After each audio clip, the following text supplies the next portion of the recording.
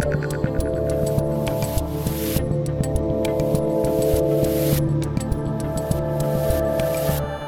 up, internet creatures? I'm Dave Rubin. It's the Rubin Report direct message for November 11th, 2020. There's a lot to talk about in the world. Before I get to what we're doing today, I, Dave Rubin, will be getting on a plane today for the first time since February. I have not left Los Angeles since February. I'm going to leave this crazy city in this bananas state. I'm heading to Texas, people. I'm going to Dallas for undisclosed reasons. I've already said too much, but I'll send some pictures. I'll post some things in Dallas, and I'm going to be doing the show over at the Blaze Studios. And now I've really said too much. So keep an eye out for that. Our direct message will be live tomorrow from Blaze Studios in Dallas. And then I'm doing a bunch of stuff with the guys over there. I'm psyched for that. Today, we're doing three stories.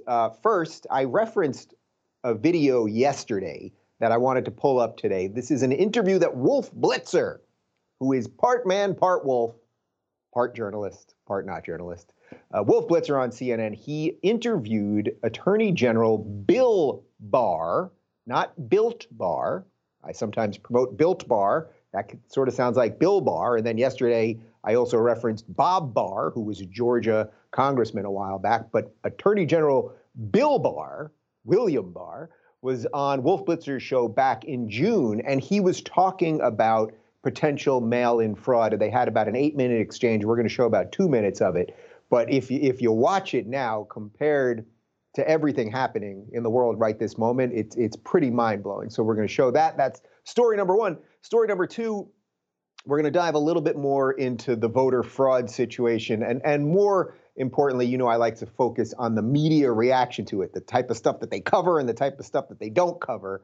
The New York Times, front page of the New York Times today, there's nothing to see here, people. Yet there is some stuff to see here, people, and we're going to talk about some of that stuff, and I'm even going to use videotape. And then finally, this is the story I'm most looking forward to because it's just absolutely insane. The CDC, the Center for Disease Control, you know, one of the many people and organizations that were telling us back in March, we got 15 days to flatten the curve. We've got new guidelines for Thanksgiving, people, and they ain't pretty. They ain't pretty. I don't think I will be abiding by these guidelines, but you know me. I'm a rebel, Dottie. What can I tell you? But before we get to all that, guys, I want to talk to you about Second Thoughts, the board game. Second Thoughts is this year's favorite party game that's sure to be the hit in your next game night. After the election results come in, which they sort of have, maybe kind of, it'll be more necessary than ever to connect with family and friends over some lighthearted fun. David and I always host Thanksgiving. We're going to do it this year, and we're looking forward to playing Second Thoughts after some delicious turkey and stuffing. The play of the game calls for each team to quickly create a list of words for their opponents to decipher, leading to hilarious bepuzzlement and laughter. Simply put, guys, it's a classic word guessing game with a unique twist that allows players to personalize the content with their voluminous sense of wordsmithery or just their witty and warped imaginations. Each round of Second Thoughts is a hilarious high-speed attempt to stump the other team. Both teams create a list of 5 things using the letters revealed from the colored dice. Be witty and wise, but don't take too long because time is not on your side. The amount of time it takes your team to create the list is the exact amount of time your opponents get to guess them. I got to say, this game is really fun after a glass or two of wine, whiskey, or other assorted beverage. Second Thoughts, guys, the quick thinking versus fast talking party game. And for the month of November, the game will be on sale at a special price. So be sure to get yours today at secondthoughtsthegame.com. That's secondthoughtsthegame.com or at your local Target store. And now back to me. All right, so let's talk about Bill Barr, not Built Barr or Bob Barr. Bill Barr is the Attorney General.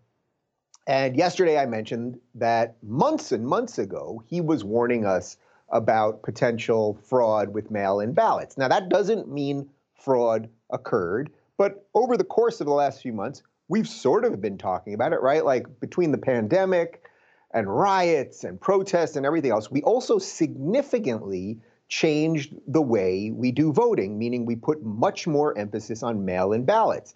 I can tell you guys, and I'm sure many of you that follow me on Twitter have seen this, that at my old house in LA, our mailbox was being broken into constantly, and I would have people on our Nest video. I had video of the people actually doing it.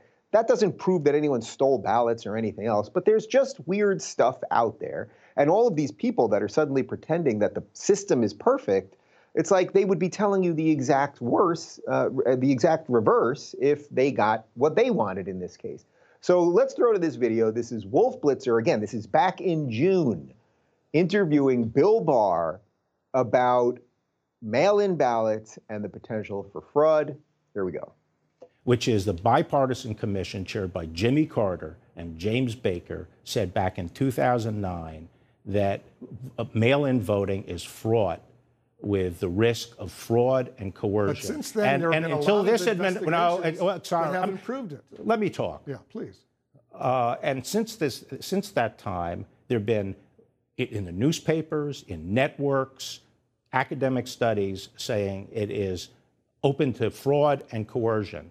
The only time the narrative changed is after this administration came in. But elections that have been held with mail have found substantial fraud and coercion. For example, we indicted someone in Texas, 1,700 ballots collected from people who could vote. He made them out and voted for the person he wanted to. Okay? Because that kind of thing happens with mail-in ballots, and everyone knows But there are individual cases, but as far as widespread fraud, we haven't seen that since. Well, we haven't had the kind of widespread use of mail-in ballots that's being proposed. We've had absentee ballots from people who request them from a specific address. Now what we're talking about is mailing them to everyone on the voter list when everyone knows those voter lists are inaccurate. People who should get them don't get them, which is what has been one of the major complaints in states that have tried this in municipal elections. And people who get them are not the right people. They're people who have replaced the previous occupant, and they can make them out. And sometimes multiple ballots come to the same address with a whole several generations of occupants. Do you think that's a way to run a vote? Well, the only thing I'm saying is that so far we haven't seen widespread fraud. But so far we haven't tried it. Well, and the point is, but a lot of us. There are several states that only have mail-in voting, including a Republican Well, state this like is Utah. playing with fire. This is playing with fire. We're a very closely divided country here. And if people have to have confidence in the results of the election and the legitimacy of the government, and people trying to change the rules to this methodology, which, as a matter of logic, is very open to fraud and coercion, is reckless and dangerous. And the people are playing with fire.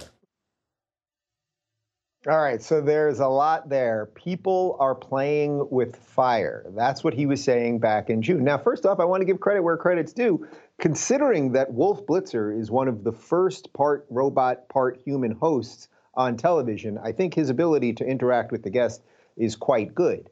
So that goes to show you that they are updating the software on these cable news hosts.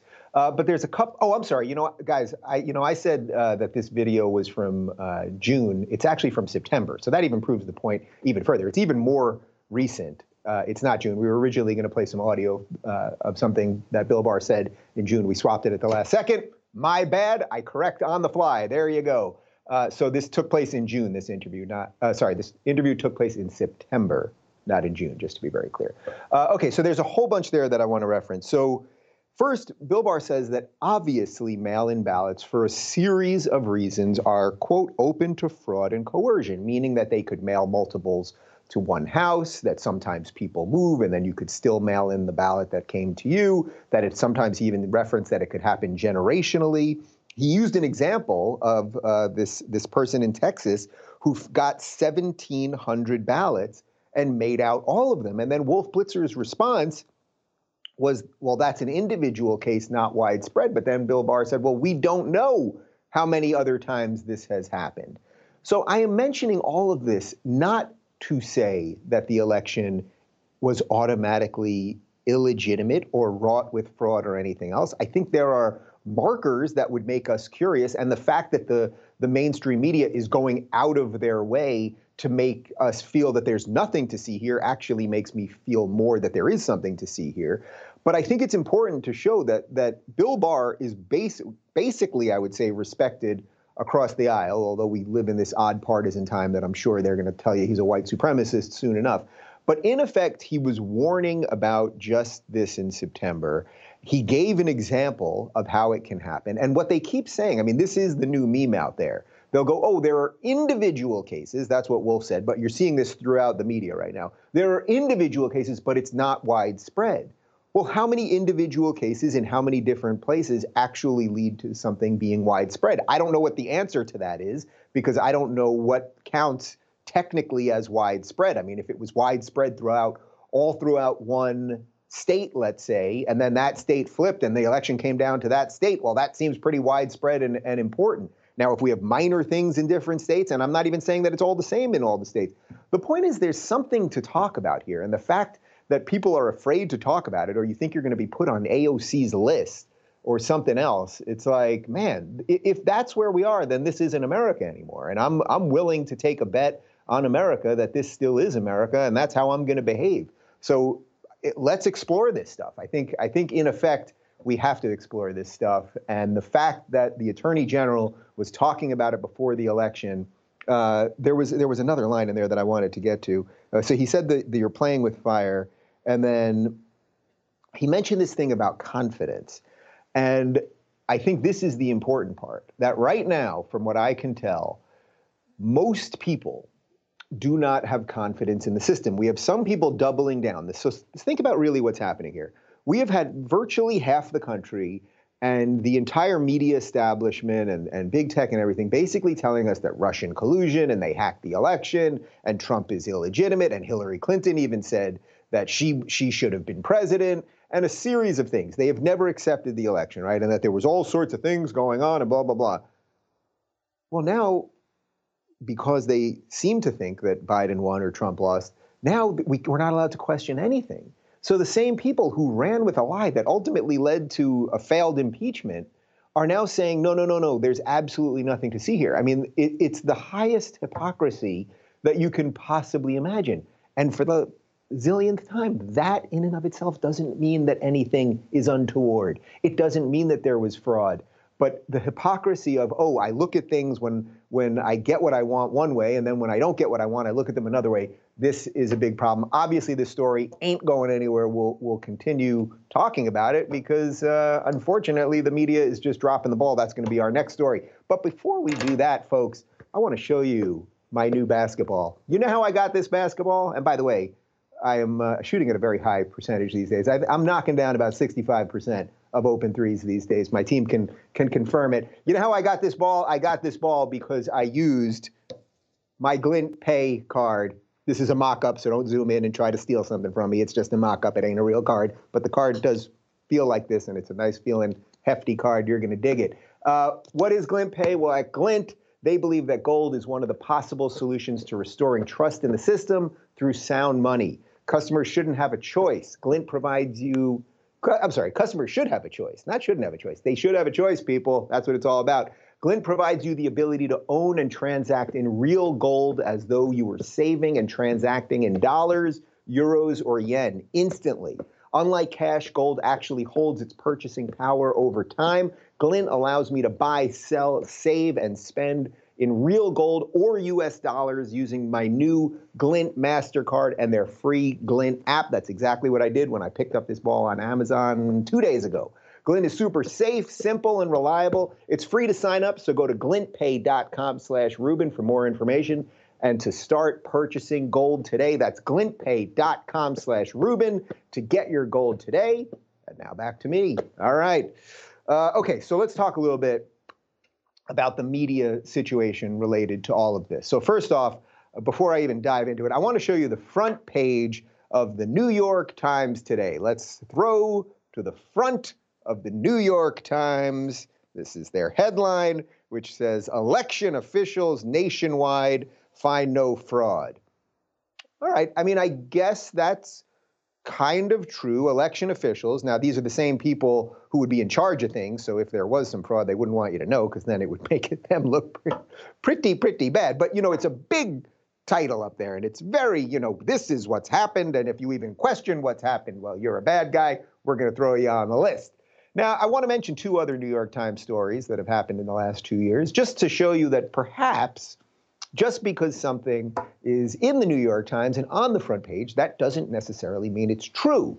Now, you may remember about 2 years ago when the New York Times did a front page story about how YouTubers were leading people to the alt-right. And you know who they included in that story? Well, there was a big picture of my face. They actually held my face to the third page, but they had a montage of many other people.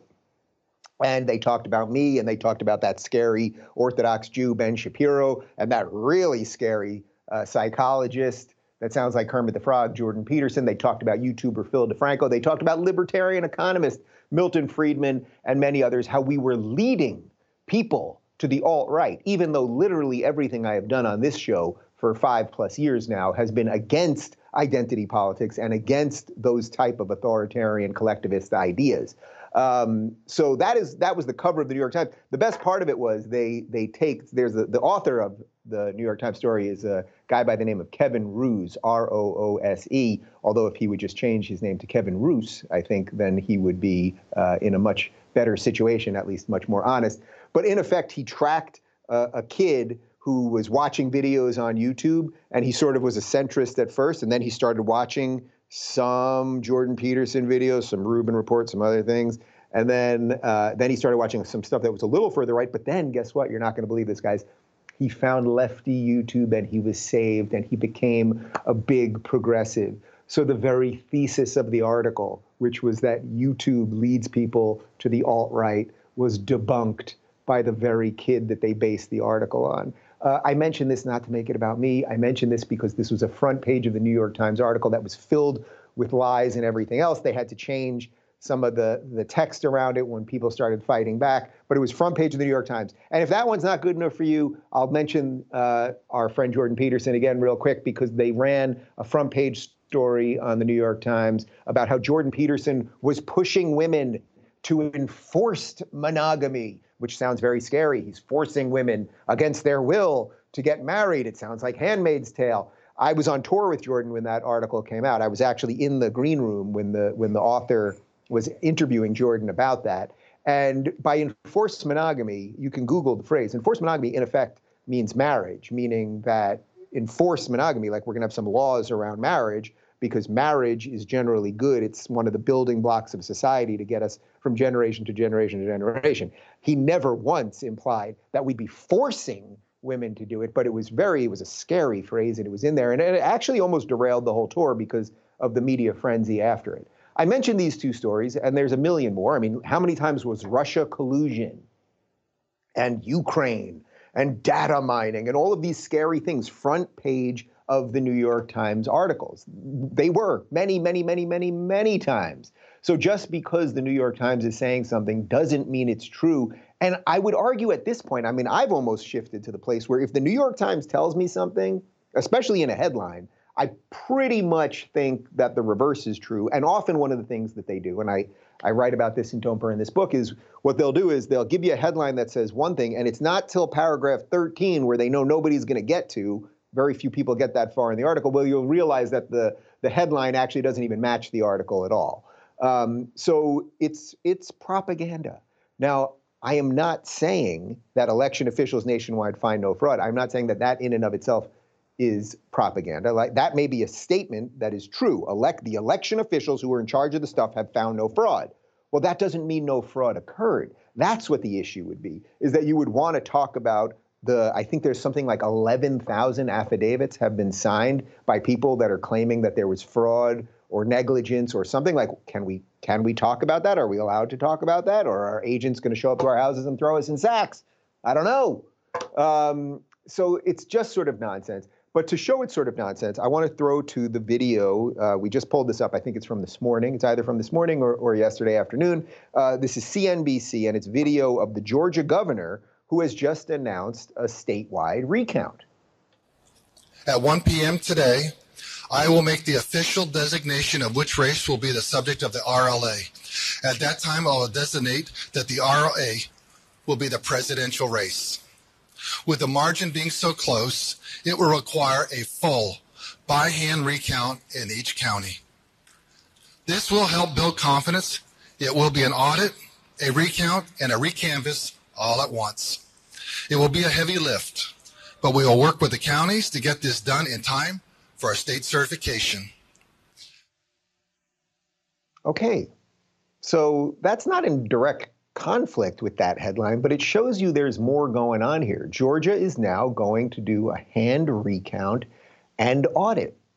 So, and as he said, so that we can feel good about it, right? So that we can have confidence in the system, which, by the way, is exactly what Bill Barr from earlier was talking about. You want people to have confidence in the system, especially when we're so partisan. So when New York Times blares a headline like that, the implication is nothing happened, we shouldn't have to look at anything, and anyone who tells you otherwise is bananas.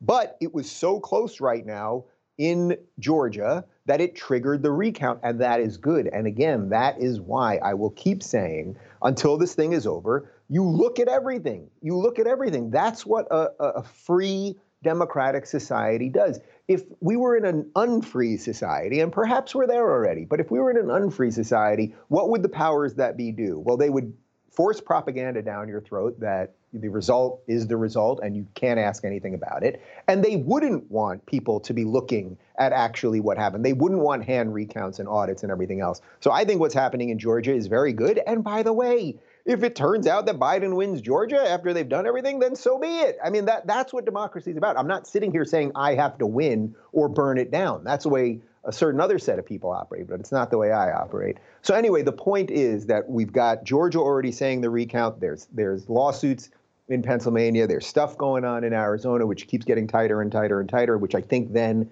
within a certain amount of votes can trigger an automatic recount. The point is that there's stuff going on, and you're not paranoid or crazy or evil if you talk about it. So let's just leave that there. And then I want to focus for the remainder on this CDC guideline for Thanksgiving story. The Center for Disease Control, who, like many other organizations, has been telling us what to do about coronavirus. And apparently what they're telling us isn't working because it keeps getting worse, I suppose, and more cases are coming. And 2 days ago, Pfizer announced a 90% vaccine. And then, we're told today is the worst day that we've ever had.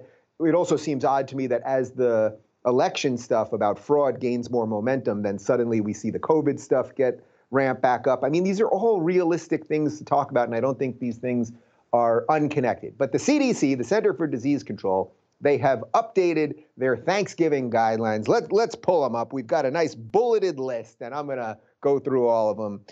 Bullet number 1, have conversations with guests ahead of time to set expectations for celebrating together. Jesus. Ugh. If celebrating indoors, make sure to open windows. Yeah, enjoy that while you're in the Northeast. That'll be fun. Encourage guests to bring their own food, drinks, plates, cups, and utensils. Why not just charge them money at the same time? Avoid potluck-style gatherings. No double dipping, people. Very important, very important. Wear a mask at all times when not eating or drinking, and keep 6 feet apart. That's going to be a hell of a Thanksgiving table, keeping 6 feet apart from everybody. Limit people going in and out of areas where food is being prepared or handled. Have one person who is wearing a mask serve all the food. I mean, really? Like, Ma, fill up my Coke and get me more potatoes.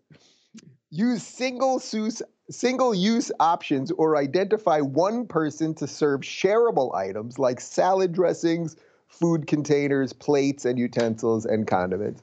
Okay, I want to be very clear about this. I'm not going to do any of this stuff. I'm not sure what we're doing for Thanksgiving. Thanksgiving is normally the one holiday that David and I host, and we have about 10, 12 family members. We've been doing this for years. It's a tradition that we've started. I love Thanksgiving. I love that Thanksgiving, it's not a religious holiday. It's a holiday about America, being thankful for what we have. It's a time to just actually sort of embrace each other, and we go around the table and we talk about what we're thankful for. And it's not, the seasons are changing and all that stuff. So I absolutely love Thanksgiving. And the idea that the government is now going to tell us who can serve the food in our house and how close we have to sit with each other and that we have to keep the windows open and the series of ridiculous things. That is not to diminish what is happening with COVID. But call me crazy, guys. I know I'm a radical freedom person, a real extremist over here. I believe that you can figure out what to do in your house related to how you're going to celebrate holidays. And these people are absolutely ridiculous, and they want to control you. You cannot control me. And I'm talking to you, CDC, and I'm talking to you, Gavin Newsom, governor of California, and I'm talking to you, Eric Garcetti, mayor of Los Angeles. I'm going to have people here, and we're going to eat freely, and we're going to talk. We might sing, and I'm not going to force one person to serve everybody. And we might have shared dishes. We might put, I don't know, I'm not really sure, but I might do it out of spite. Normally, we would serve the plates, you know what I mean? We would make the plate for everybody. I think this year, the stuffing's going to be over here, the cranberry sauce is going to be over here, the potatoes are going to be over here, the turkey's going to be over here. Everyone's going to touch the spoon, okay? Everyone's going to touch the spoon. It's just, that's how we're doing it. You cannot control us, you lunatics. Have a nice day, everybody. I'm off to Dallas. The direct message will be live, same time as always from Dallas. I'm doing some stuff with Glenn Beck and some of the rest of the Blaze team. I got some interesting meetings, which hopefully I'll have some updates on soon. A lot of good things happening. Don't go crazy. Have a good day. And stay 6 feet away from everybody and don't touch anybody and everything else, okay? You got it? Okay, good.